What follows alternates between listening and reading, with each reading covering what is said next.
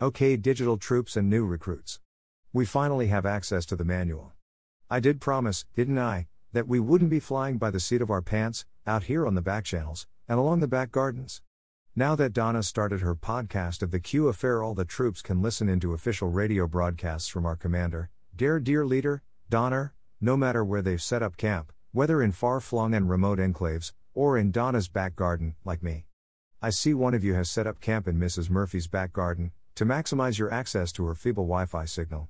Good initiative there, soldier, and you also have easy access to a wardrobe of disguises, on her magnetic line, too, should you need to escape detection down at the local shops, carrying out a teabag mission. Salutes recruit sheltering from the rain, under the canopy of Mrs. Murphy's dwarf willow.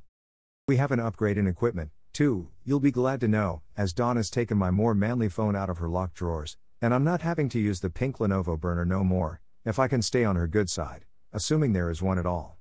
We are a highly functioning sleek team now, with access to more than one phone, Mrs. Murphy's interwebs for free, at least until she sees her bill and cops on, and with the operational instructions provided over the wires several times weekly, we will no doubt be up to all sorts, and the manual itself is a cure for the boredom of mess life, stares in awe at the mess around the small tent, as well as being a guide to the undercover territories.